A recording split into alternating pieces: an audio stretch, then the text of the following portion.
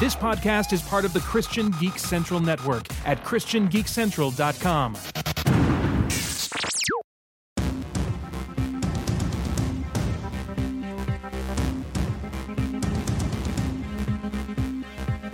Strangers and Aliens presents Pilot Season, featuring Lost in Space, The Star Lost, and Sword Art Online.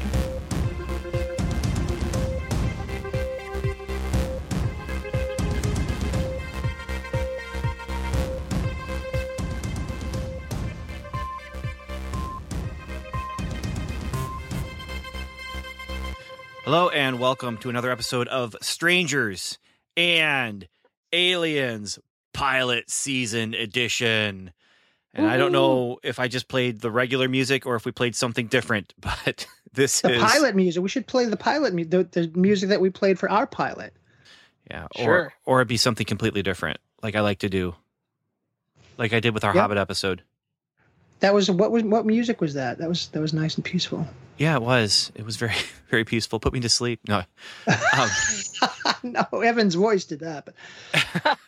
Whoa, no, only one of Evan's voices did that. Not all of them. Not all. No, that's just from I have a subscription to audio Blocks. Yep. It was kind of funny because I knew it was like a nice, peaceful, elvish, type of a tune, but when I listen to podcasts, I listen to them at 1.5 or 2 times speed. So it was still like pretty rocking. but yeah. Hey, so I'm sure new listeners are fascinated by this conversation, but I bet they want to know who we are. Yeah, sure. So here we are. It's we're the hosts of Strangers and Aliens. I'm Ben Avery, and right over there, sitting there next to, across the table from me in this executive boardroom is Evan David. Hi, I'm an executive. And over there, Evan's wearing the Hawaiian shirt and shorts because he's just very, very casual Hollywood executive producer over there. But over there in the three-piece suit with the power tie, Steve MacDonald. Yes, I'm the rest of the board. He's PORED. We are on, we're sitting around this very big wooden table with television monitor up on the wall. We just watched 3 pilots of 3 different shows that they've come to us to see if we would order a series for our Strangers and Aliens network.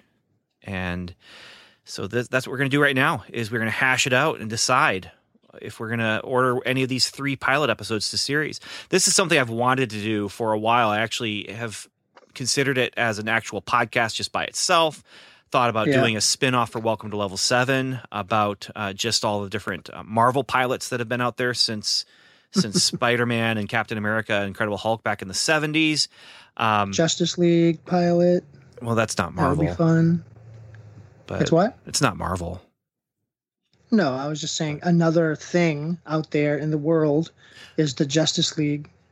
Which would actually be eligible for this, what we're doing here. And this is kind of going along with that retro movie time travel thing that we did every once in a while, where we'd take a look at a movie that Evan or Steve or I had not seen and just kind of analyze it as we went along. This is a little bit different, though. We are actually going to look at these 3 pilot episodes alone, just as they are, and just kind of figure out, is this something that deserves to be ordered to series?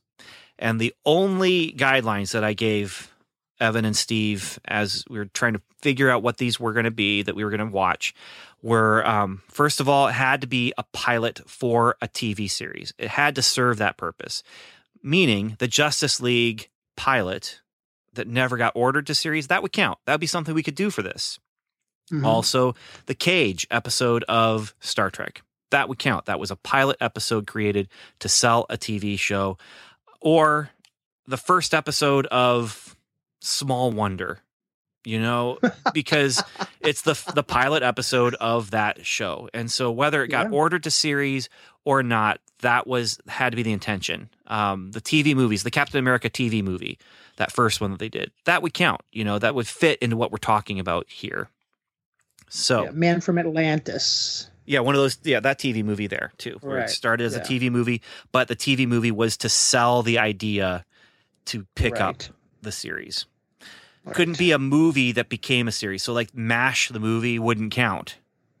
Now the first episode of MASH would count because that was a pilot episode. But yeah, so that was one of the things. The other thing that really needed to happen for us to really want to talk about it is it had to have something interesting to talk about. Whether it's the actual episode itself, or in the case of at least one of these, the history behind the episode. But it just had to give us something to talk about. And it could be something that is as simple as, this is a show I really loved, and so I want you guys to see it, or it could be, I have a feeling maybe Evan's motivation behind his was, this is something I wanted you to watch, and now I'm going to trap you. And I gotcha, and I don't have to tell you even what it's about, and we'll get to it, Evan. But normally when you're trying to sell me on watching something, you're like, Ben, you'd love it because blah blah blah blah blah. This time around, it was just, Ben, you have to watch it because I'm giving it to you, and didn't have to sell me on it, which was even better for me because I had no idea what I was watching when it started. I had no idea what I was getting into for that one. So sweet. That is what we're going to be talking about today. 3 episodes, 1 from each series. The series are Lost in Space, Sword Art Online, and The Star Lost. And we're spanning a range of time periods somewhat. And we're spanning some styles here for sure. There's very different style between one of those and the other two. But the way we're going to do this is we're going to talk about this episode only and give our initial thoughts about it after it's been introduced by the person who picked it.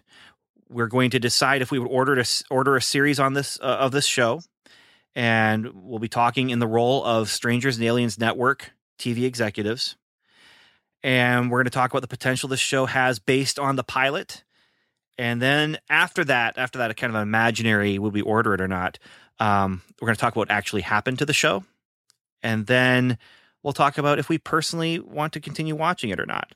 And then at the end of this episode, we will vote and we will decide what we're going to sink our hard-earned network money that we haven't spent already on hot tubs and limousines and cigars. Sure.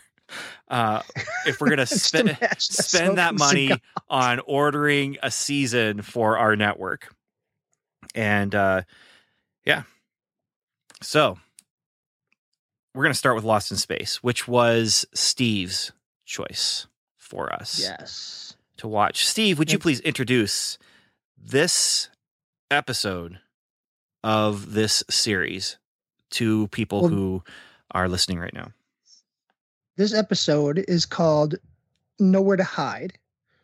And this is when you get a set or when you're watching it online, this is actually episode 0. So if you start at episode 1, you're picking up an actual series that has been greenlit. But when you start with this episode, you're starting with the original idea for the episode, for the series. So we have the Space Family Robinson, and they go off into space and become lost in space. Now, how much more do we need to? Well, I think that's a good setup. The interesting thing about this for me anyway, I've seen Lost in Space. I don't remember watching this episode. And so I was surprised about a couple of different things. But just talking about this episode, it's all about the characters and the setting. We've got the family, which includes I can't remember their names, but there's the parents. There's John. There's the two sisters, and then there's the little boy, and then there's the what's his name? The pilot, Don. The pilot, Don. Yeah. Don. Yep. Yep. And they're all super geniuses. All of them, except for the one sister who had to give up her life of comedy theater in order to go on this mission. She's going to have to give it up for at least 200 years. Yeah, because they're going to the Alpha Centauri, which is the nearest star, but they're going to have to be in suspended animation for 98 years. So, barring any scientific advances in the 98 years between when their takeoff and arrival, to get back would be another 98 years, barring again, any scientific advancement in that 98 years. But yeah, I mean, she's giving up her life, of all the benefits to mankind that any of these people in the family could give, her giving up a life of entertainment, just comedy theater. It's not just Broadway, not just theater. It's comedy, musical theater. I believe it was musical comedy theater. Yes. Also, yeah. Which is kind of funny because this is the series starts in the year 1996. It was 97, I think. 97, yes. But it was made in 1965. So at the time, 1965, you still had the Ed Sullivan Show was huge. Jack Benny was still on the air. So, a musical theater, musical comedy TV was still pretty much a big thing. I mean, the Dick Van Dyke Show was about a writer for a musical comedy show. So, it was still a thing. They didn't anticipate that, by the 90s, the sitcoms would be pretty much ruling it, or, the hour-long, crime detective dramas and things like that. Because they didn't even mention her audition for Friends at all. Like, that's right. She would have been a natural for Friends. Yeah, a little young. And then she did play the victim of the week for Law and Order, the first series. Yeah. But anyway, the other thing about this is they've crash landed on a planet. And and they've lost their ship, and now they just have to survive. They don't even know what planet it is, though. Like at one point, they talk about, is this Mars? It's not Alpha Centauri, is it? And so they don't know what planet they're on, but they've crash landed, and they're trying to survive on this planet. So, initial thoughts, gentlemen, about this episode that has been brought to us. Fun anecdote is after Shantae, my wife, and we finished the season 2 of the modern remake of Lost in Space. She didn't know that it was a remake, and actually it's like the 3rd or 4th remake of this original show. So, sort of, yeah. Yeah. So I went back and I'm like, I wonder if I can find a trailer for the original show that I can show her. And I went on YouTube and I actually found, I believe it was a 5 or so minute commercial, a promo that the studio sent out to potential advertisers. That's and cool. So it's like, it's a little more than a trailer because they're like explaining who the characters are and what it's all about. And it's like, this is a really cool sci-fi TV show that you want to hitch your wagon to, and they're explaining like, it's the most big budget show that's ever been done, blah, blah, blah, blah, blah. Yeah. And all the footage that they showed was from this pilot. And none of it was from other episodes. So that was really interesting. Seeing the same footage from that which I showed her. So, Ben, I'll go ahead and let you give your thoughts, and then I'll go after you. Well, I mean, it's black and white. That's gonna be a problem for some of our viewers. That's black and white. True. Yeah. It could be seen like sort of like retro future. Ooh, yeah. And actually, exactly what that is right now, with the future of 1997. And the only reason I remember 1997 is that the date that they show on the screen is October 16th, 1997, which would have been the first birthday I had after getting married to my lovely bride. And and I remember that birthday well, actually. It was a toga party. And my friend... We were not invited. No, you weren't. It actually was. I'm not making that up. That's not just a funny, goofy detail that I'm throwing in to be. It actually was that. But yeah, that's awesome. So one of the initial thoughts that I have about it is it's very episodic. This is kind of there's 4 or 5 different events happening in this where it's just them on the planet. They've crash landed on a planet. It's called Lost in Space because they've crash landed on a planet and that they're lost on this world and they don't know where they are, where this planet is. And they have to deal with a giant, which the special effects for this, I did appreciate. The giant creature that they had, they did that thing where they crank it faster. They crank the film faster to make him move slower. So it gave that illusion of size that sometimes they do in Godzilla movies and sometimes they just don't. I think based maybe on budget or how fast they're making a kaiju movie. But they did that very well with him. But, a normal series, that would have been the whole episode is dealing with that thing. And same thing with the storm at the end where they're in their crawler and they've gone on an ocean with their land sea vehicle that they have. That would have been the whole episode for another show, and then they're in a cave, and I feel like this is definitely they're presenting this episode as to show all the different possibilities for what this show can do.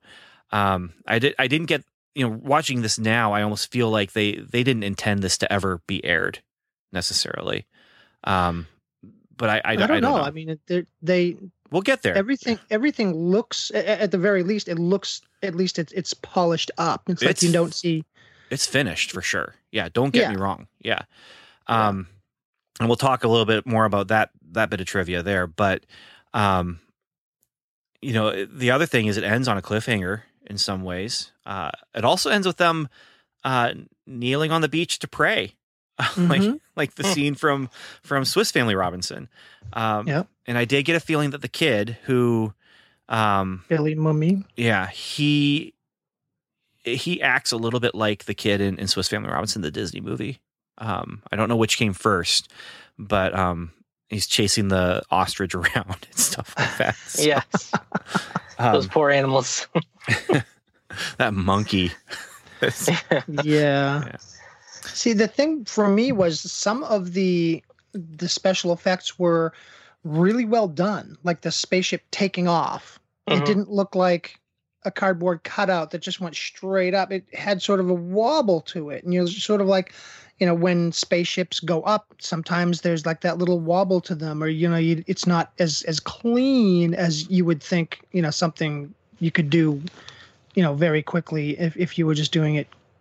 Just, let's just make the thing on the cheap, go up into the air. Yeah. There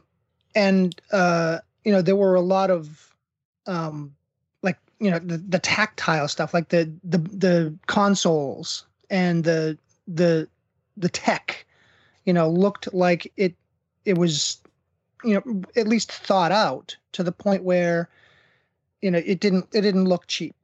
I was very impressed with the set design and the prop design. Yeah. Like the sleeping tubes. Yeah. And I even like the part where the meteors are hitting the ship. I had some trouble with that. That definitely looked like foil balls. Well, and they were supposed to be coming in at like 125,000 miles per hour or something, and they were just like boing, boing. But okay. Yeah. 2 other observations. One was all that narration at the beginning. And honestly, the way it was edited, you didn't need it. I think that was again for the benefit of us studio executives who are going to be watching this pilot episode, and just this is what's happening, and now this is what's happening, and this is what's happening. Pay attention because this is what's happening right now. We're telling, not showing. Yeah, no, they totally were. And then, did you notice some of the music sounding familiar? Yeah, some of that music I think is from The Day the Earth Stood Still. Yeah, because I remember The Day the Earth Stood Still. I remembered listening to some music that sounded like, and then when the Earth started moving again, like you didn't hear that music until right around 1997. Yeah, which was the day after the Earth stood still. But yeah, I think they, again, it being a pilot episode, and they would have been using what's available to them. They wouldn't necessarily hire someone to do a complete score and a new theme song for it if it wasn't going to get ordered to series. So yeah, and then it ended on that cliffhanger of those two aliens looking at each other and nodding with no expression at all on their faces. Yeah, which was interesting because you have that whole, they obviously they know that there's monstrously huge alien life out there, but it's primitive. It's a gigantic, one-eyed, rock-throwing, grunting. They're not going to make a lot of friends with them, I don't think. But then they go to a different place on the same planet, and you're like, good, at least they're away from those monsters. But then a different type of monster is there. I mean, they're alien looking. Yeah. Did you notice on the cave drawings, though, there was some cave drawings that looked like the Cyclops monster? Like I tried to get a close look. I didn't get as close as I wanted to. Yeah. They paid some really close attention to detail when they were making this. And honestly, I'm curious where this show would go from here. With the mystery of the aliens who made the caves and the mystery of these two aliens that are like, this feels like set up for a good mystery, which is unusual for a show of that time period where with an ongoing mystery kind of thing. So, yeah. And are they going to be able to get back to the ship and then, fix the ship and then be able to get out of there? What's the deal with the whole weather cycle? I think that's going to, if this went to series, that would probably be a big thing, trying to understand the weather cycle of the planet to try to get back to their ship, to see what the story arc for the first season would be. I could sort of see that. Evan, what are your initial thoughts? Guys, I have a confession to make. This was the second show that I watched in the screening room where we were reviewing the pilots. And after the first show I watched this directly after that. And about 15 minutes into this, I hit my breaking point and I couldn't watch any further. Wow. Yeah. So how far did you get? What was the last thing that you remember? Cyclops part. They're fighting the Cyclops. You didn't even finish it? Oh, no. No, I did not. Nope. I could not watch any further. Wow. Okay. Yep. And you had one job, Evan. Yeah. And it was too much for my fragile psyche. Well, part of your problem was watching them in a row. Like that was part of the problem. And we'll get to what I think the other one that you're talking about. That's probably what broke you. Like this was just the straw on the camel's back that's breaking. Yes. I think that, and combined with the fact that I just recently finished watching the season 2 of the much better remake, where it's all the same characters. Don't talk about that yet. Premise. Hey, we can't talk about that yet. Not yet. All right. Not yet. All right. So those are my thoughts. Your thoughts are, I turned it off. I'm not watching it for the podcast. I'm not gonna lie, Evan. I am a little bit disappointed. Well, I took solace in the fact that we are role playing as executives. And so I made an executive decision. I didn't know that was an option. And I said, no, if I was an executive in the TV studio, I would push the square button on the VCR, and I would say, I'm not greenlighting this. Okay. Why not? Why not? What was beyond the pale? Yeah. No, it was what Ben said. It was the straw that broke the camel's back. That, and combined with the fact that, like I was saying, I just finished watching the remake, and it's all this. What about? It's all the same stuff except worse. It's all the same stuff I just watched, but it's not. So much worse. It is you must hate the Lord of the Rings then, because wow, it's like, oh man, the dwarf uses a battle axe. How cliched. I bet the elf is really good with a bow. I mean, it's just like, we've seen this stuff all before. It's except I haven't. I'm just saying, it's you're basing your opinion on something that you're not supposed to base your opinion on. I've seen the new ones too. But if I was looking at just this, I wouldn't. I mean, you have to sort of put some things in a box. Obviously, if someone presented this right now today, it would be like, isn't there another TV show that's like this? I mean, obviously, it would be beyond the pale. Well, and for this show, I mean, there's a lot that are like this. Of course, this was one of the first ones to go there, but correct. Yeah. Just where I was at today, it was just, I couldn't do it. I had to turn it off. I could not keep my eyes on the television screen. Man. Yeah. Okay. Well, sorry. So the pilot for a classic TV show based on that's some of your favorite, one of your, your new favorite shows is based on. Just you can't go and watch the roots of the flowers and fruit that you're experiencing now. Okay. I got the gist. The first 15 minutes gave me the gist. It was completely different in the next 45 minutes. That's all right. That's like I was saying, like it actually is. I mean, there's 5 different shows going on in here, but I just find it funny because it's like, this is our podcast, I knew I would catch grief for this, but I'm telling you, I could not physically do it. With the day I had today, plus all the other factors I've already said, I had to stop, and I couldn't do it anymore. All right. I tried to turn it back on and watch it on my phone while I was doing making dinner. Couldn't even do that. Sorry. Wasn't this whole thing your idea? No, it was Ben's idea, but I just kept pushing for it because I liked it. So you liked this idea so much that when it finally came time to do it, you just bailed. Well, here's also the thing. Well, Steve, you put it that way, and then it's... Here's also the thing, Steve. When Ben is describing to us the parameters for what shows we get to pick, one of the ones I latched onto was you want to pick shows that you want the other people to like and get hooked on. And so when you guys gave your picks, I was like, well, they obviously didn't latch onto that no, it's guideline. It's the it's the interest of there's the conversation that we can have about it, though. Yes. This is sci-fi homework. It's also podcast homework for the show. But this is sci-fi homework too. Like this episode of this show, stepping out of that executive role, it's very interesting to me to see this thing that's going to become a beloved and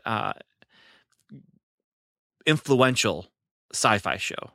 Like there's a lot of shows that, of course, now I'm breaking into a later part of our conversation, but there's a lot of shows that kind of look back at this as a template for what's going on. I mean, from Battlestar Galactica to Star Trek Voyager to this new Lost in Space.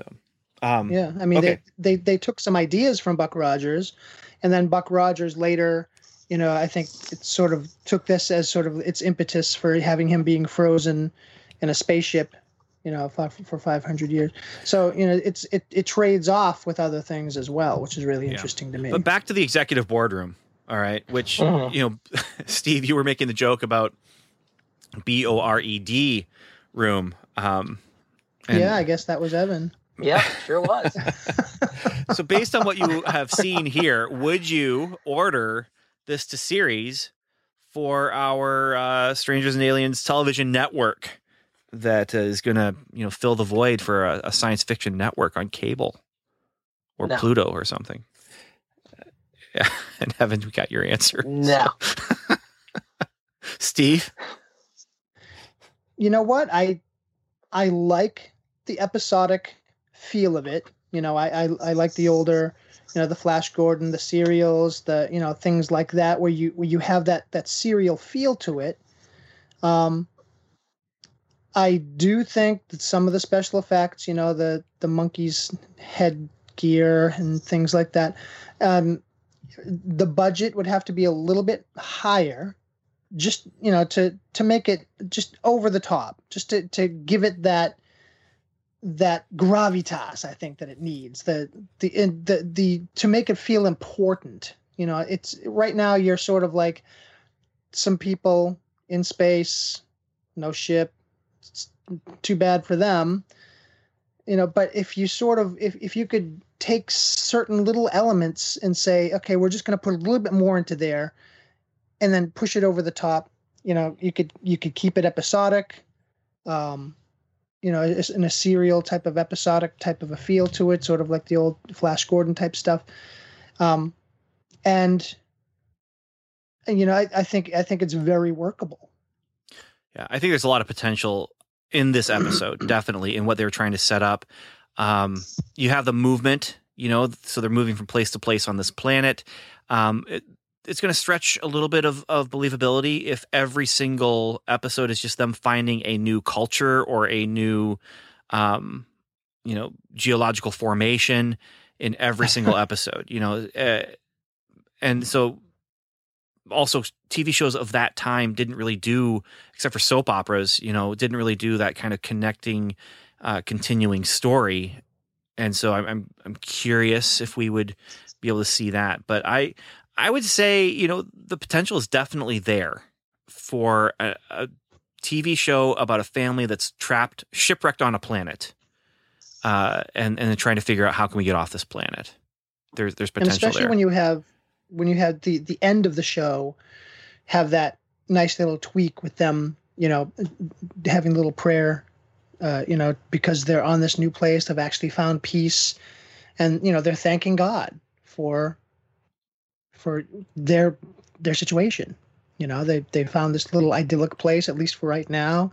They don't know that the aliens are right around the corner, but they take the time out to at least do that, and I thought that was really nice.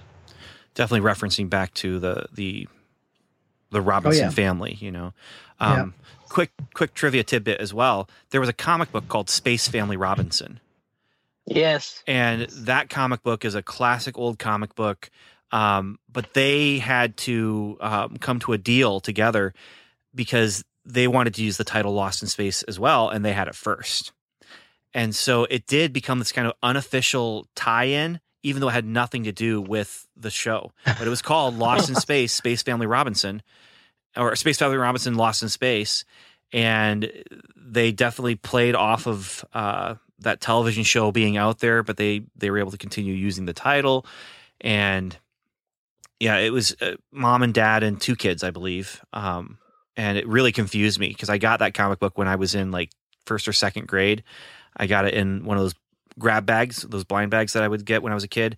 It had a Buck Rogers comic book and a Flash Gordon comic book that I could see through the bag. Wow. And then when I opened the bag and see what the second or the third comic book is that's in the middle that you couldn't see what it was, I'm like, oh, Lost in Space. And then I'm reading it and I'm like, where's the robot? Where's the robot? So speaking of, where's the robot? Like this, we're talking about when we order it to series, but let's get back to reality now, which is what happened to the show, because it went on for seasons, side by side with Star Trek for a time as well. This was kind of the younger brother version of sci-fi, and then Star Trek was kind of hitting the older audience. But they added in Dr. Smith as a stowaway, and they added in the robot. And they did use scenes from this pilot in actual episodes that got aired. and that was budget cutting and very smart on their part, the way that they did that. But but yeah, they added in some kiddie elements, I think, and I think as it goes on, it gets more and more kiddified. The original a little series, bit, yeah, which is it's sort of too bad, but at the same time, I think it sort of served Star Trek, because I don't think Star Trek thought that they needed to have any type of, kiddie type of stuff. They could do more, grittier type stuff and not have I don't want to open up a whole can of worms, but not to have a Wesley Crusher type of an in for the younger kids, because if they wanted to watch something like that, then they could watch Lost in Space. Yeah. So it sort of had that type of an effect on Star Trek. But then they also had the movie. So they did a Lost in Space movie in the 90s. Yeah. And there was a John Woo pilot episode of a new Lost in Space series that was going to be, I believe, on the CW, or it might have been the WB at the time, but it was going to, they did a whole pilot episode, but that didn't get ordered. And then now we have the Netflix series, which is a fantastic sci-fi series. It is. It's a little different, but what are you going to do? But Bill Mumy was on it. He That's right. Yeah. He plays, I'm not going to give away who he plays, but it's a really interesting twist on the mythology, especially putting him in that role. Yeah. So, yeah. Well, and talking about the new show, like the premise of the show and the characters and the idea is fantastic. It was fantastic back in the 60s. It's fantastic now. It's the execution that makes or breaks it for me. So, well, but if you saw this in the if you were a kid in the 1960s and you saw this pilot episode, what would you think? And not having any. Oh, I'm sure I would love it. But okay. I'm not a kid in the 1960s, and I couldn't take it. Yeah, I was afraid of that, but I didn't know you'd actually turn it off. So I wasn't planning to do that either, but I reached the breaking point. Yeah. And honestly, that's just the way it works. Old stuff does not work well for some people. And and we're going to talk about some more old stuff in a moment here. But yeah. One thing that is one of the old things that sort of, you see the cracks, is that they were leaving Earth because of the massive overpopulation problem, which, back in the 60s, a lot of people thought that, population was the problem and people shouldn't have, as many kids as they have. And, here's a family with 3 kids. Exactly. What are you doing? And, there was like 1.5 billion people on the planet at the time. And, here we are, 7, almost 8 billion people. And we're doing okay. We're not rubbing elbows with everybody. So, that whole thing was sort of just a scare tactic for, some odd political agenda or something. The other big thing that happened when they changed this and after it got ordered to series is it became a planet hopping series. And instead of being trapped on one planet, basically being stranded on an island, they are lost in space because they can't get home. Right. And so it kind of takes on that. The new series, what I like about the new series, and at first I was a little bit disappointed when I realized, they're only on one planet in season 1. But what I like about the new series is that there's more than just the family. You have a lot of different people that they can play off of. There's more drama because of that. But this series, it was episodic. And it didn't matter. You watch one episode, you can skip the next 5 and then tune in for the next one. And you're going to know exactly what you're getting. You're getting them landing on a planet or coming across another spaceship, dealing with an alien. And then there's going to be hijinks with Dr. Smith and the robot. Right. And and that's part of the just the style of the time as well. And that's one of the things I'm excited about when we were talking about the new Star Trek series, Strange New Worlds, is that they're planning to go more episodic with that series and do more of the exploration and, they're out to explore strange new worlds. And but Lost in Space, this new series really works well with that, and I wasn't sure what it was going to be like. But one thing about the new series where you're talking about there's more than just the family, like because you're with just the family for a while, and you're like with them through thick and thin, and they do all this heroic stuff, and then you get to the rest of the people, and they like start questioning the Robinsons, and I'm like, how dare you? How dare you question them? So. All right, let's pick up the next episode then, and that is the first episode of Sword Art Online. Evan, introduce this episode of to us of the show. Okay, so this is the first episode of Sword Art Online. I'm pretty sure it's called World of Swords. And it is this is an anime. It's a fairly recent anime, and it is about normal Japanese people who live it's set in the future, the not too distant future of 2022. And I believe this was made in like maybe 2016 or something, so it still wasn't too distant. But now we're getting closer. It's almost time.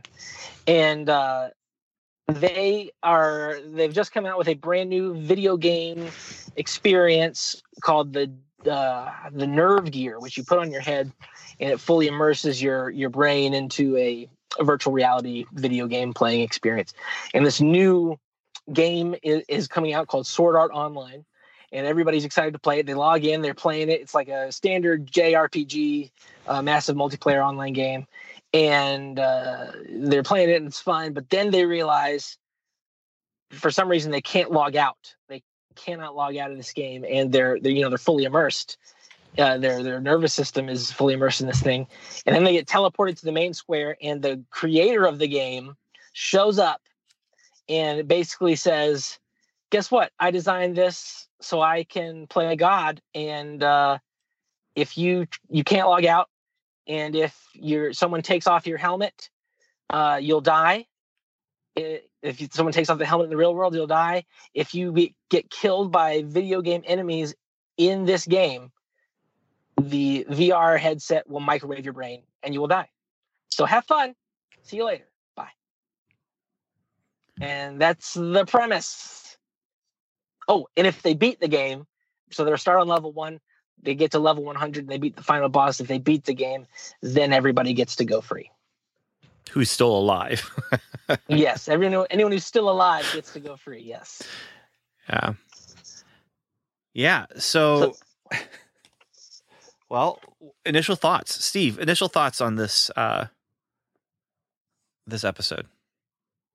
Well, okay. First of all, it takes place in 2022, and the start date for the episode is my wife's birthday, which is kind of weird. Birthday. Ironically, the start date of the next series is no one's birthday because no irony at all. Sorry. Okay. So I was watching it, and there were some interesting elements to it, although it seems like there should have been more outside the game world that we see. So we just see what's going on inside the game and the interactions of the people and stuff, but outside the game, wouldn't there be, a police hunt for this guy? Wouldn't people be dying because they can't eat? It seems like people would. It doesn't seem as well thought through. But I think that's the promise of the premise here, because he mentions briefly. By now, the news outlets have revealed that people who have had their helmets removed by their family members have died. And so by now, everyone who's here right now, you're safe. No one's going to take your helmet off because everyone knows what's going on. Yeah, because 200 people have already died by trying to remove their helmets. So, right. So, Steve, one thing that's different about an anime first episode is that like the manga has already been written that this is based off. So the whole comic series, or most of it, at least the beginning part of it, is done. Yeah. So the manga is technically the pilot for this, because the animation studio has already decided, hey, we like this whole story, we're going to pick it up and just do it. But we're judging on this episode. Right. But that's sort of sloppy. To address your stuff, they do address all that stuff in later episodes gradually. So, but to give you like a taste of it, and it seems like the big bad guy would have to be the creator of the game, but he is. Spoilers, we haven't seen. No, he says that. No, that's the guy who shows up. You didn't let me finish. But the thing is, outside the game, why isn't he being caught? I mean, it's like, why? Okay, we're just going to sit here and wait a couple of days because this guy is going to get caught and tried for murder, because basically he's, selling these things that kids can buy, and he's murdering them with microwaves to the brain. So obviously the world is going to be up in arms in this manhunt. But that's the promise of the premise. I mean, I haven't seen past this episode, Steve, but I'm watching this and I'm thinking we're probably not going to get too much of the real world, because this is all like we're following one character and he's in the game. And so there might be some messages somehow that get through. I don't know. But I feel like we're getting the promise of this. What you're talking about, that's happening. But we're not following that. We're following this kid in the game. And right. I'm just saying, if I wanted to like just to put a rubber stamp on it and say, yeah, definitely go, then I would want to see, I would want to have seen a little bit more where there's like, a police drama, where who's the detective that's being flummoxed, and where's that going on, instead of him learning how to do his sword play and teaching the other people how to do it and learning and which is interesting. I'm not really a gamer, so it didn't resonate as much to me when it's like, wait a minute, no, he's using a different weapon than the one that I thought he was going to use. And I'm just like, is that a big deal? Can you not kill him if he's carrying a different weapon? I mean, so, things like that for me personally, being a very little gamer. I mean, Pac-Man's cool, but, but it didn't, I wanted to see more of what was going on outside. My impression, kind of building off of what you're saying there, I wanted to know more about this person that we're following. So as I'm watching this episode, I'm enjoying the premise. I'm loving the possibilities of what's going on here. I had no idea what I was getting into when I started watching this. All I know is there are people that I trust who like this show. And I have not heard anything about the premise. I didn't know anything about where this was going. That's what I was saying to you, Evan, is that this is your opportunity to just make me watch a show without telling me anything about it. And I'm so glad that I didn't have the spoiler of you saying, hey, Ben, this is what it's about. You'd like this. And then I'd say, oh, I would like that. And then I start watching it. Instead, it's something completely fresh to me. I had no idea where this is going. My one problem with it, and I'm just going to say this quickly because it's a small problem, but it is a problem for me, is I didn't care about the characters. They're putting this guy in danger, but I don't know anything really about him. You see him a little bit at home. You see them, talking about this cool game. He got to be a beta tester, and that kind of thing. But I want to care about the characters, and I just don't care about this kid that much. All I know about him is he's actually kind of nice. He helped a guy out in the game, and that's nice, and that's going to probably get him some allies later on. And again, that's part of the premise and the promise here. And this is working for me. I'm really curious. I'm going to watch this show, just to, spoiler, stepping out of the boardroom.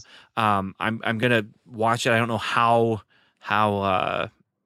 quickly I'm going to binge it, but I'm definitely going to continue watching it because the premise here is great.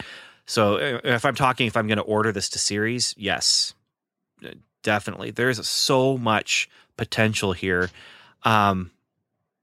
Because you have the threat of if they die here, they die in the real world, which that's a little bit of a cliche, but at the same time, it really ups the stakes and allows for, anyone he meets, they're a real person. But is this going to turn more Hunger Games on us where they're going to turn against each other and start actually killing each other because it's a fight for survival? No one's gotten to the top level ever because it's just been beta tested and that's it. So there's so much good potential in this that I'm ordering this to series. My vote would be we'd spend our money on this. We'll get to our votes at the end here, but the premise is great. I'm liking it quite a bit. I just wish I knew more about that kid. Cool. Yeah, well, you will. So, and yeah, for me, I'd heard about this show and then somebody recommended it to me. Somebody who I did not expect to recommend it to me did. And I was like, oh, okay, well, then I might give it a try. And then after watching just this first episode, I'm like, oh, okay, yeah, I got to watch the whole thing. So the first episode of this just hooked me. And the premise, and like you're saying, the promise of the premise, too good to pass up. So the thing is, for me, I've been so burned by early episodes of things and the promise, and then it's never fulfilled so many times that it's sort of like, it unless I personally am going to be like hand holding these projects through the whole thing, I might greenlight something because I think it would do well and sell well and be done well. But to tell the truth, I don't know if I'd ever really want to invest my time to watch it, because as much as I see the promise of these things, and obviously it's the source material is rich. There's a lot of manga, all that stuff. But at the same time, it's sort of like I see the promise of things not being fulfilled. I've seen it so many other times when things are just dropped and plot lines are forgotten about and blah, blah, blah. And I mean, it happens everywhere. Star Wars, the Avengers, all that different type of stuff. Plot lines are just, on all over the place.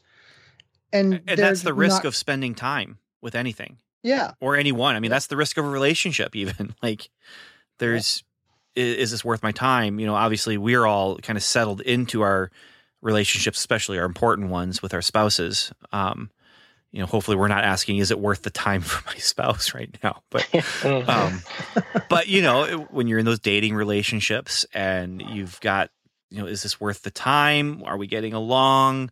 I feel like this is worth the time to start, and, my question, Steve, would you plan to order this to series for the network? I would, but at the same time, I might have a different opinion of if I knew if I had read the manga, if I knew that the source material, if I knew where it was going. That's the type of thing where, with the Space Family Robinson, the Lost in Space, it's sort of like you can do that serially and episodically, and each one is just sort of going to be its own thing, and it's not. I mean. There's never going to be that one big ending episode where they're always working towards that thing. That's not the theme of the show. The theme of Lost in Space is they're lost in space. They need to be faithful and do the things that they need to do to have a chance to return one day to Earth. And if they never return to Earth, that's okay, because they're being faithful and doing what they need to do. And that's the point of the show. With Sword Art Online, I don't know yet what the theme. The theme seems to be get to the end, kill the bad guy, survive. Which to me, if I'm saying which premise, just the theme, I would go with the first theme over the second theme 100 times out of 100. Because getting to the end of something, fighting the big bad guy and surviving is if that's what it is, and I'm not saying it is, and Evan's watched more than we have, but if that's the main point of the whole thing, and there's no bigger theme that, and in this first one, I'm really not picking up a bigger theme. And I would imagine in the first episode, you would want to sort of start hitting that theme, especially if you want to get people interested in it, and especially the theme of it. Then that's the problem I'm having with it. I would greenlight it, but would I sit there and watch episode after episode after episode to get to the end and then be let down when it's just, hey, I beat the bad guy and I'm out of the game. Yay, next series. I would be let down with that.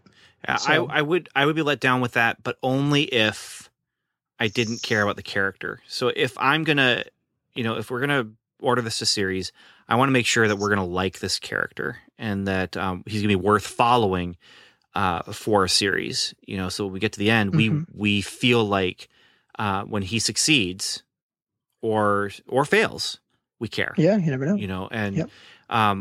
With Space Family Robinson or Lost in Space, I should say, with that, I care about the characters, but primarily because I feel like I know them because it's a nuclear family and they introduce us and tell us about, but it's a narrator doing that. That's a show don't tell kind of thing. And they don't show it. They tell us this kid is a genius. This kid went to school and did this. It was the first one to do this. This one likes musical theater. So this one has an IQ of 147. Yeah, so I knew them in Sword Art Online. I would have liked to have known more about the kid now. But if we're ordering the series, that's definitely a note that I'm giving is we need to care about this person and maybe the creators are ready for us. They know that's the note that's coming and that they already have plans for that. But I would have liked to have spent more time with him, maybe in the real world, so I could care about him when he goes into this world. Right. So, Evan, you're going to order this to series. I'm assuming your vote would be for, yeah. Yep. I don't want you to tell too much about what happened with this show because of spoilers. This is on Netflix, by the way, so it is available. Netflix, right? Yeah. Yeah. Yeah. So it is available out there for anyone who's listening right now and finds it interesting. I think it's one of the best twists on the idea of like the Matrix or that cyberspace, being trapped in cyberspace. I feel like this is a really good spin on that, but yeah. There was another show like this that I watched when I was a teenager called Dot Hack Sign, and it was as boring as spit. And it was the same premise, except only one guy is stuck in the game and he can't get out. But this is much better. If it's airing on the Strangers and Aliens network, it will be the TV version of the episodes, and some content will be censored. Okay, all right. Yeah, my thing was saying that it said nudity, but I didn't see any nudity in this episode did not have language or nudity, but it was MA was the rating on it. Yeah. Yes, right. Yes. It has mature themes. There is not any like full on nudity, but there is definitely immodesty and some extreme immodesty. So just bear that in mind.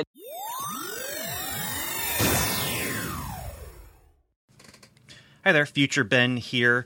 After recording this, Evan remembered there were a couple of episodes that did feature some nudity, and we bring this up because that will enter into our own decisions about whether or not we're going to continue watching this series, although it doesn't enter into this conversation here, and it might change some of our determinations on that.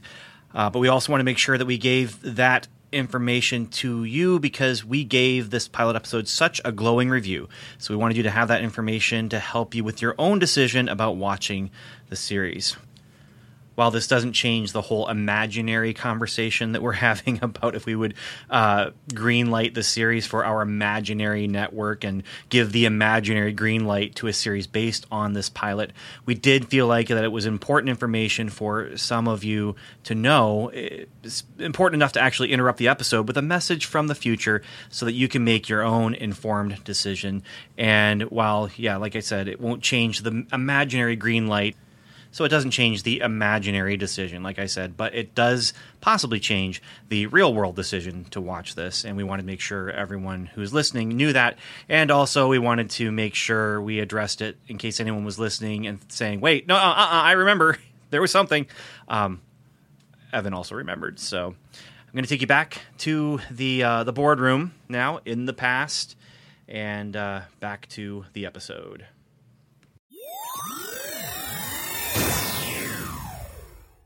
Just bear that in mind, and also it is not for children. This is it's got language in it, and it's got violence as well. So the TV version will be airing on the Strangers and Aliens Network. Yeah. Okay. Well, let's move to the third episode, which is called The Star Lost. We have Lost in Space, we have The Star Lost, and then I made the joke in our thread that we were discussing. Sword Art Online could have been called Lost in Cyberspace, but it wasn't. But that would have kept the theme going of being lost or having something to do with space. But yeah. So The Star Lost, gentlemen, what if I told you that one of Sci-Fi Royalties, one of Sci-Fi Royalty was out there and was going to help with this show, Harlan Ellison. The man has written some classics of sci-fi TV. The man has written some classics of sci-fi literature. He is behind this.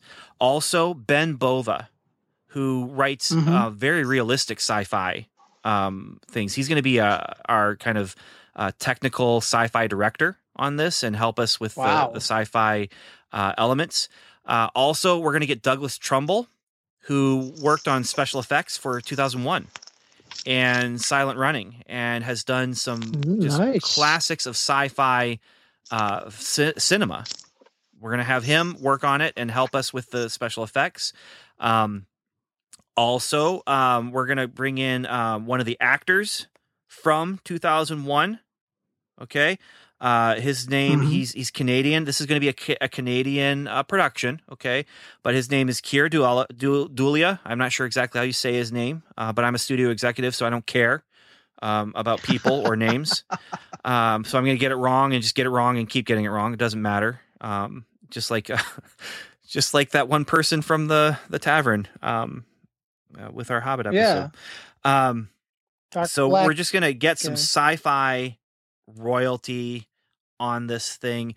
Also, we're going to use a technology that is going to allow us to have green screen effects with moving cameras. So the camera will follow a character, but then the camera will also, in the models and miniatures that we would use for set design, we have another camera that would match that movement so a person could walk across the green screen, but then look like they're walking across with the miniatures. What if I told you that show is what we're going to make here with The Star Lost? What did you think about that? Too good to be true. Yeah. Evan, what would you think about that? I mean, all the stuff that I'm saying right here. It all sounds good on paper, Ben. But wow, that paper. It's going to be a wonderful paper, isn't it? Okay. Sure is. So that's the setup. That is actually what was taken to studio executives for this show. All right. And then they created this episode. So you might notice that Harlan Ellison's name is not on this. Cordwainer Bird, I think, is the name that was put on, which he has in every contract that he does. If he does something and doesn't like it, they cannot use his name. They have to use that name, which is why it says created and written by Cordwainer Bird. Okay. The effects camera that I was talking about, that is kind of a new technology that they were going to be using for this, didn't work out for them to use. And then they just ended up with a much smaller studio than they were expecting, with much smaller green screens than they were expecting. And it just was kind of a fiasco. But the episode that we get that was based on all of that is called Voyage of Discovery. And basically, we have a generation ship, which means it's a ship that is going from one star to another with lots and lots and lots of people on it. Now, instead of having these people in suspended animation, or they're actually living out in different cultures in different domes or pods that are attached to this ship. It's been going for years and years and years, centuries possibly, and there's been an accident, and now the ship is heading toward a star. Now, nobody knows this, though, because all the people who are controlling the ship are dead. So the generations of people who have been controlling the ship died at some point, and were not able to have more children to take that over. All the people in the domes have been just thriving in their dome because it provides everything they need for life, but they've also forgotten that they are on a ship. And so we're going to pick up the story with 3 people from the Amish Dome. And these 3 people from the Amish Dome are going to figure out that they are on a spaceship, and they are going to find the bridge and find the problem. And they are going to have arguments with the elders about, just going with what you are told to believe, or going out and doing something that is, going against the ages of tradition. Yes. That is what we get. Also, the effects, it's early 70s, and it's really cheap. Really, really cheap. So, gentlemen, first impressions? Go ahead, Steve.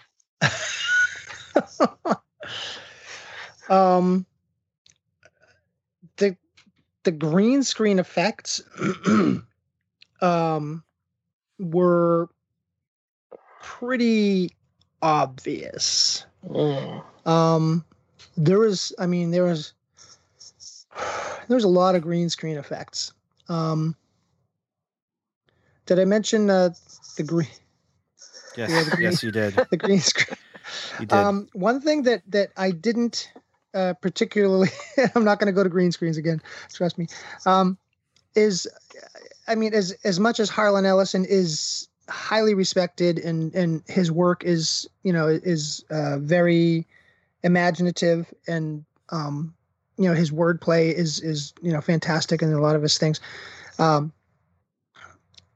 It almost seems like an attack on religion, on faith, when we're watching this one, because there's no real compassion with the elders, and then when they're found out, there's no repentance, there's no redemption. They're just reprehensible from beginning to end, which was a shame.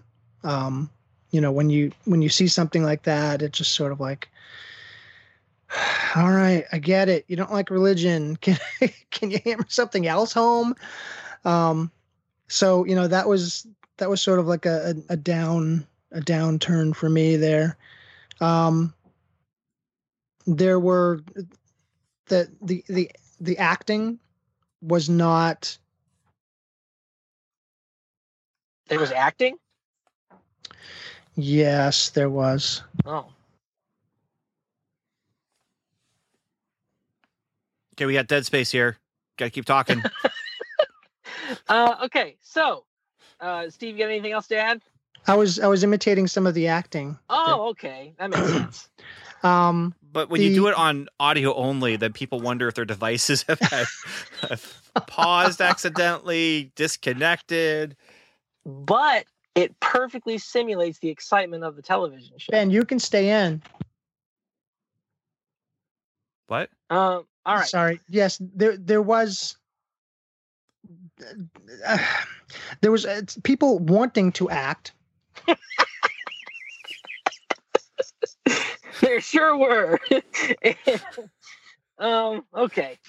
So, if you really want to watch this show, don't, and go watch the episode of The Orville in which they copy the premise of this show. Because it's much better. And the premise is very interesting. And just like the the Swiss Family Space people. It's a great premise, but the execution is not great. And so I have notes here. So yeah, the acting is wooden. The music was horrible. The sound effects were grating. The green screen post-production cringeworthy. The model was cool, I guess. I said the pacing is coma-inducing. Static cinematography. Super quiet. Yes. Okay. At this point in my notes, it says, "Make it stop" with 4 O's. But wouldn't that be "make it stoop"? Yeah, I actually thought of that, Ben, before earlier today. And then I wrote, "Give me Krull."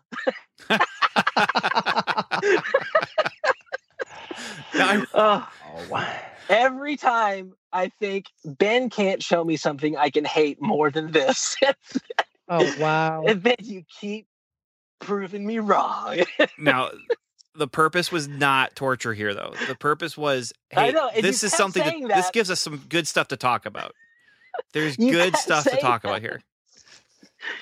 Yeah, a Generation Ship show would be amazingly cool if you could, if you could pull it off accurately.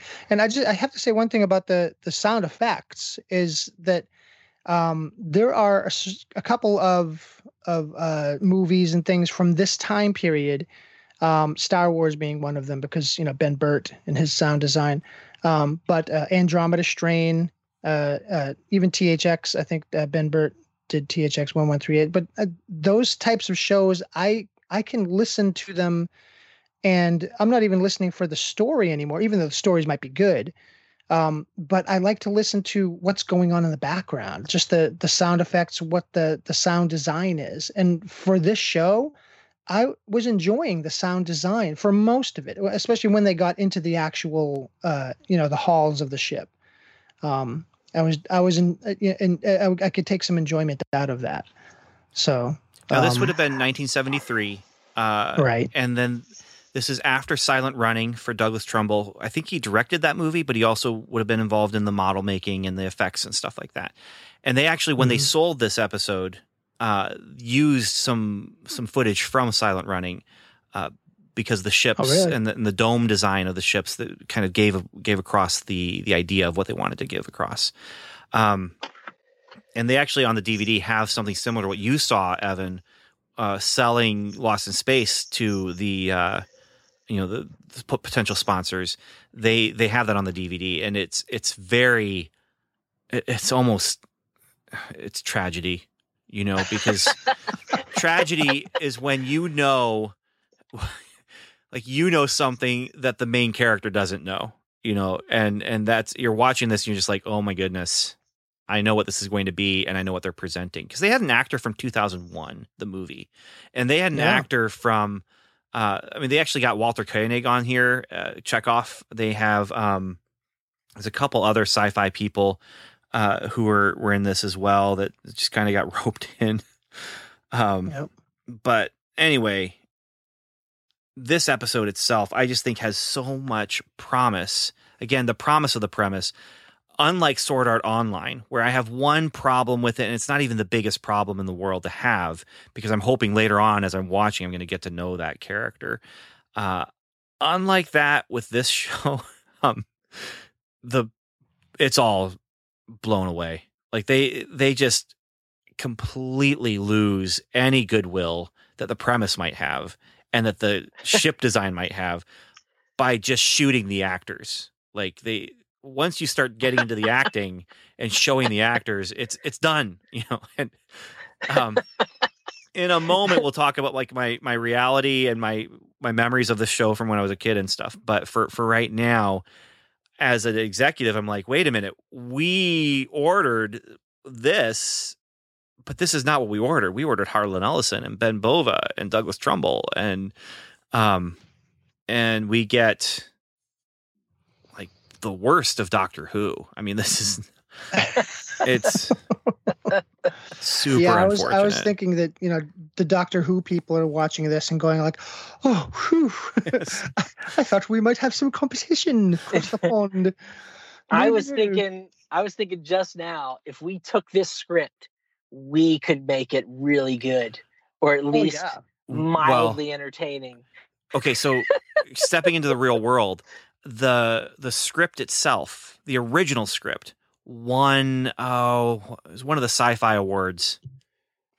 I'll have to look it up, but it won one of those major sci-fi awards of the year for best screenplay or something like that.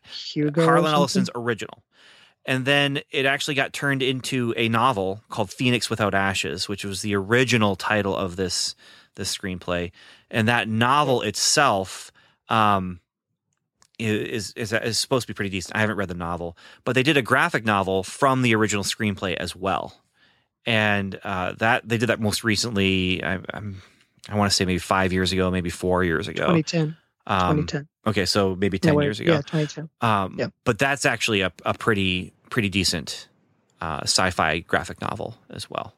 And then Ben Bova wrote a novel about his experience, and it's basically it's all about making a TV show. It's a sci-fi thing where it's in the future, but it's all of his experiences of working with the producers on this show were turned into this comedy novel called Star-Crossed.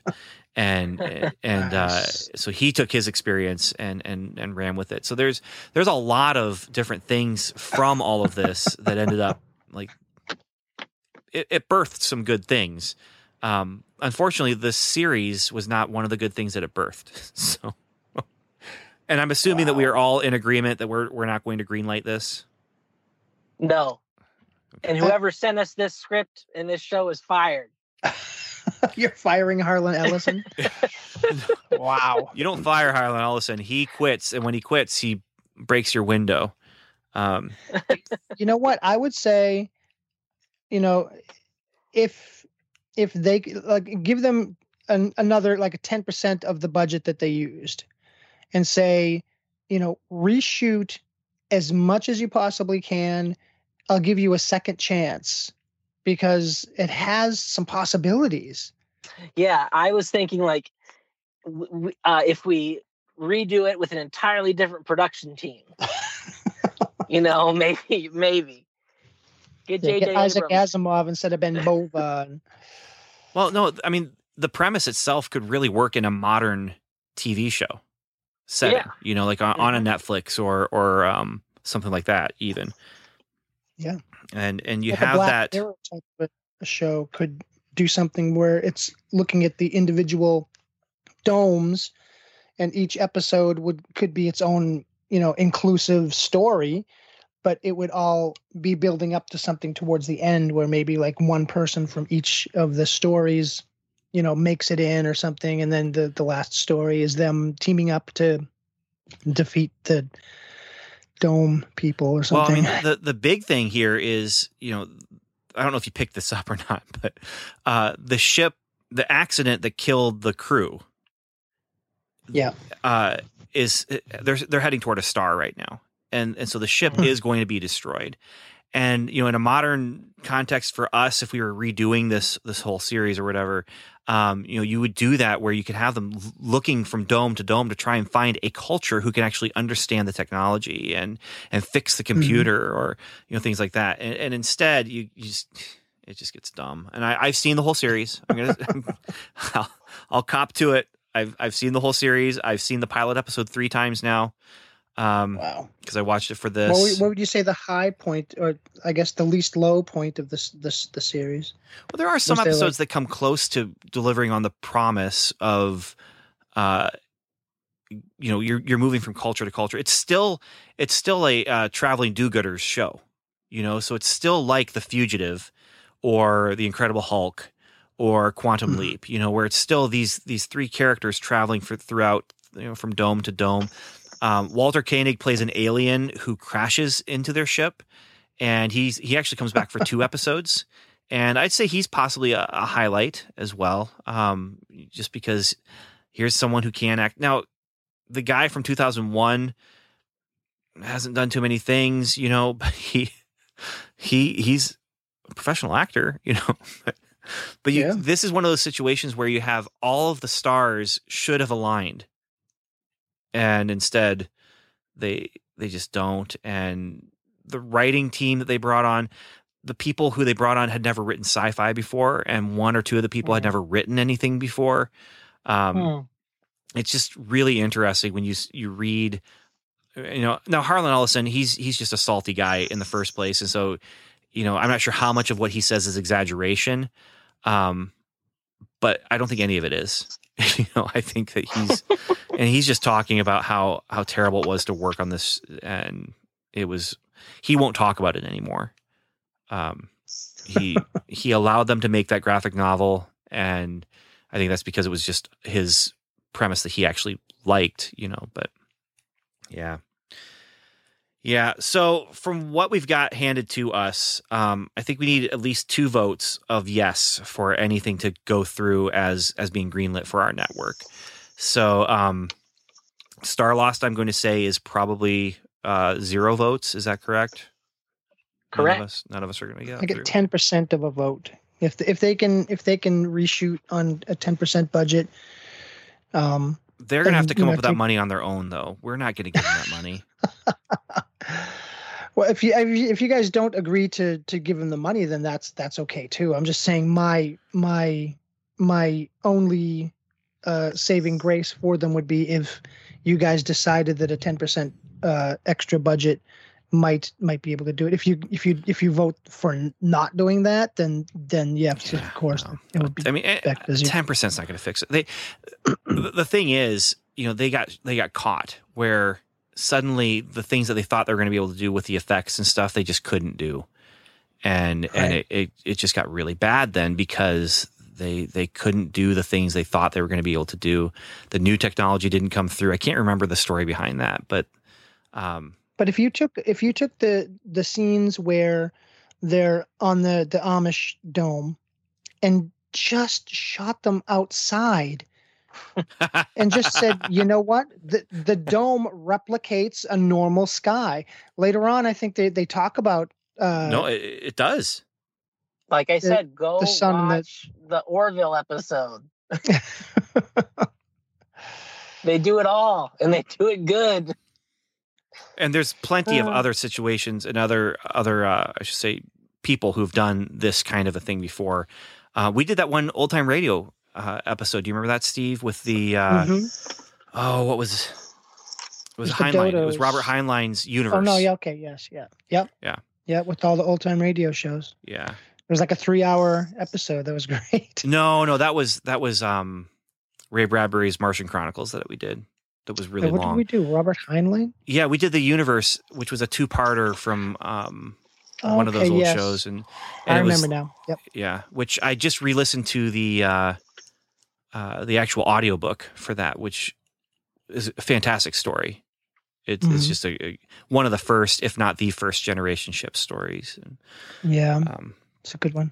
And I love the concept so much. I would love to try and figure out a way to do this show without ripping off this show, so that it's not, you're just doing the Starlost with different names, and Harlan Ellison is going to hunt you down because he would.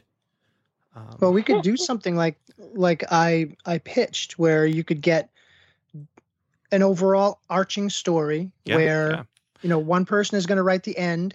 And, have that plotted out where, I need a guy who's an engineer and a person who's a actress in a comedy variety show. And, pull these characters and say, these are who I need at the end.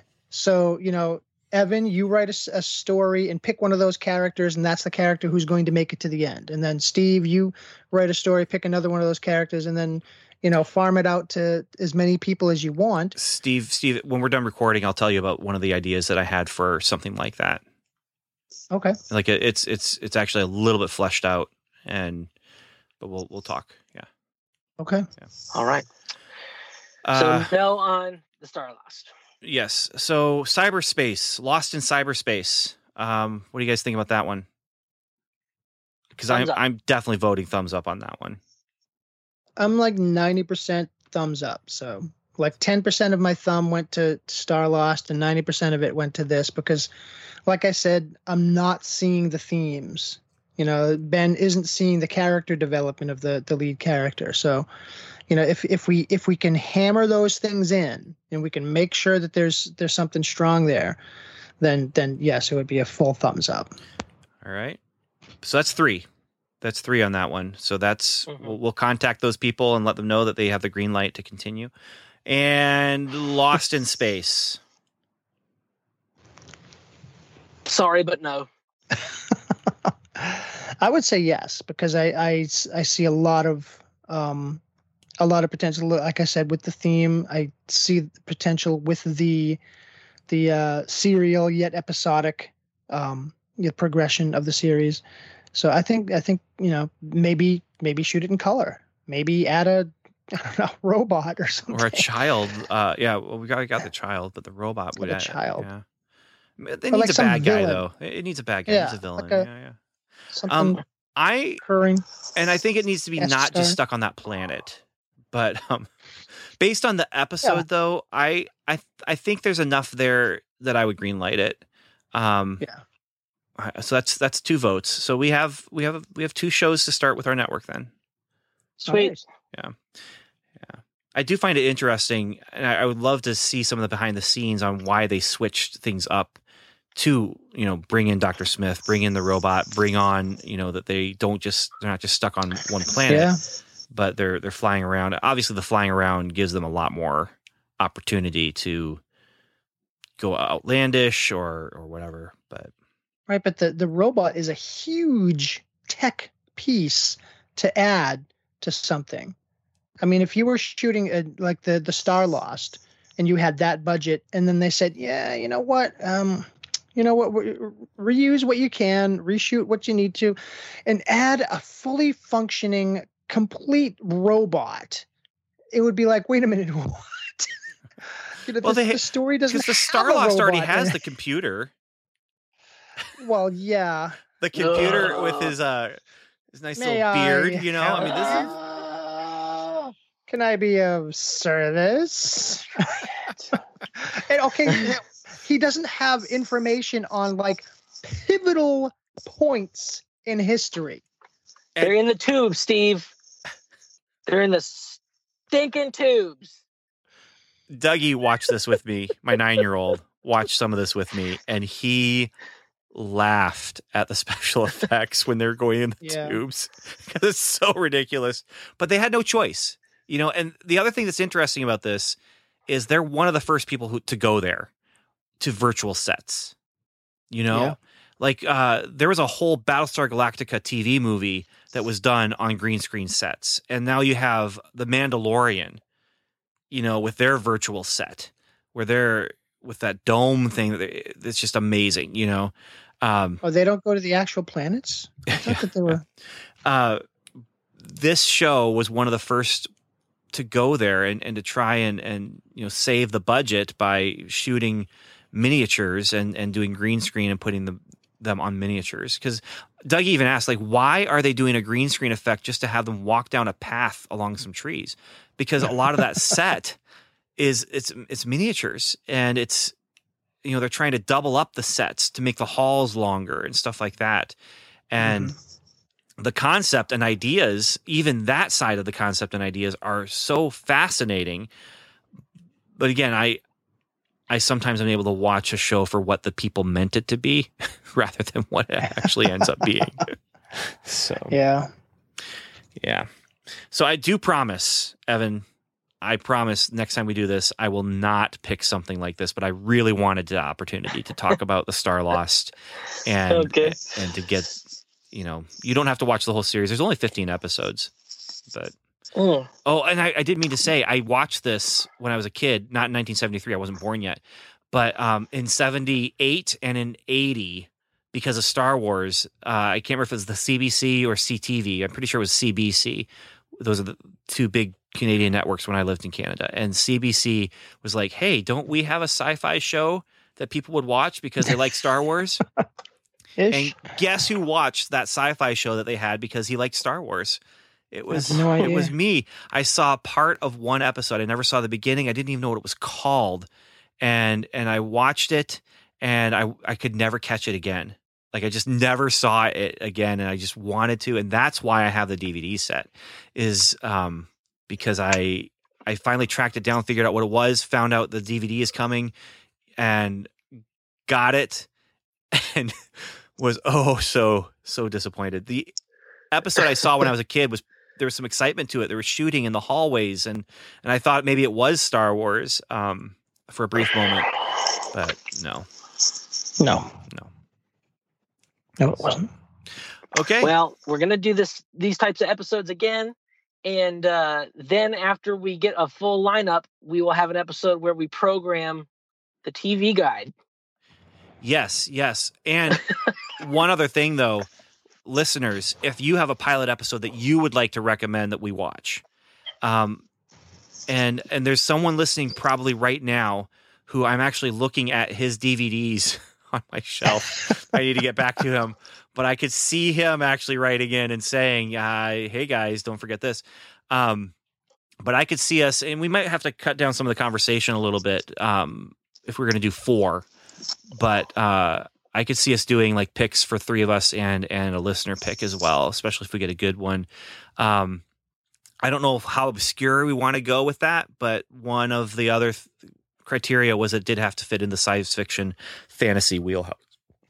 So, yes. Yeah. So listeners, if you have a pilot episode you'd really like us to talk about, and especially if it's something that we can find easily and watch easily, then definitely send it our way, and we will see what we can do.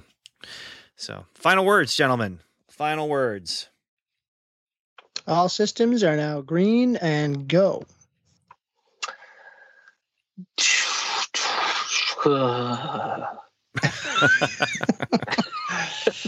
are technically not words.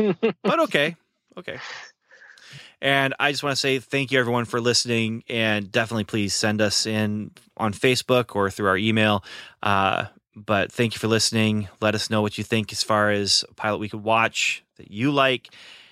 And, of course, as you go on your journeys, whether you're lost in space or just one of the star lost, Godspeed.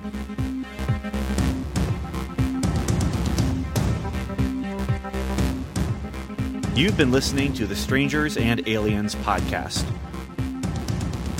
Please join in the conversation by visiting our website, strangersandaliens.com, where you will find show notes, articles, reviews, and more. You can also email us directly at podcast@strangersandaliens.com, or like us on Facebook at facebook.com/strangers, or you can leave us a voicemail on the Strangers and Aliens hotline. Just call 1-804-37-ALIEN and leave your message. And once again, thanks for listening.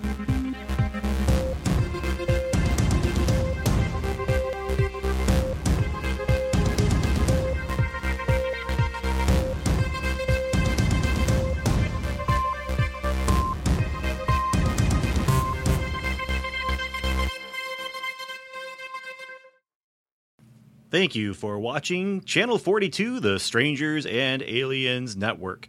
This now concludes our broadcast day.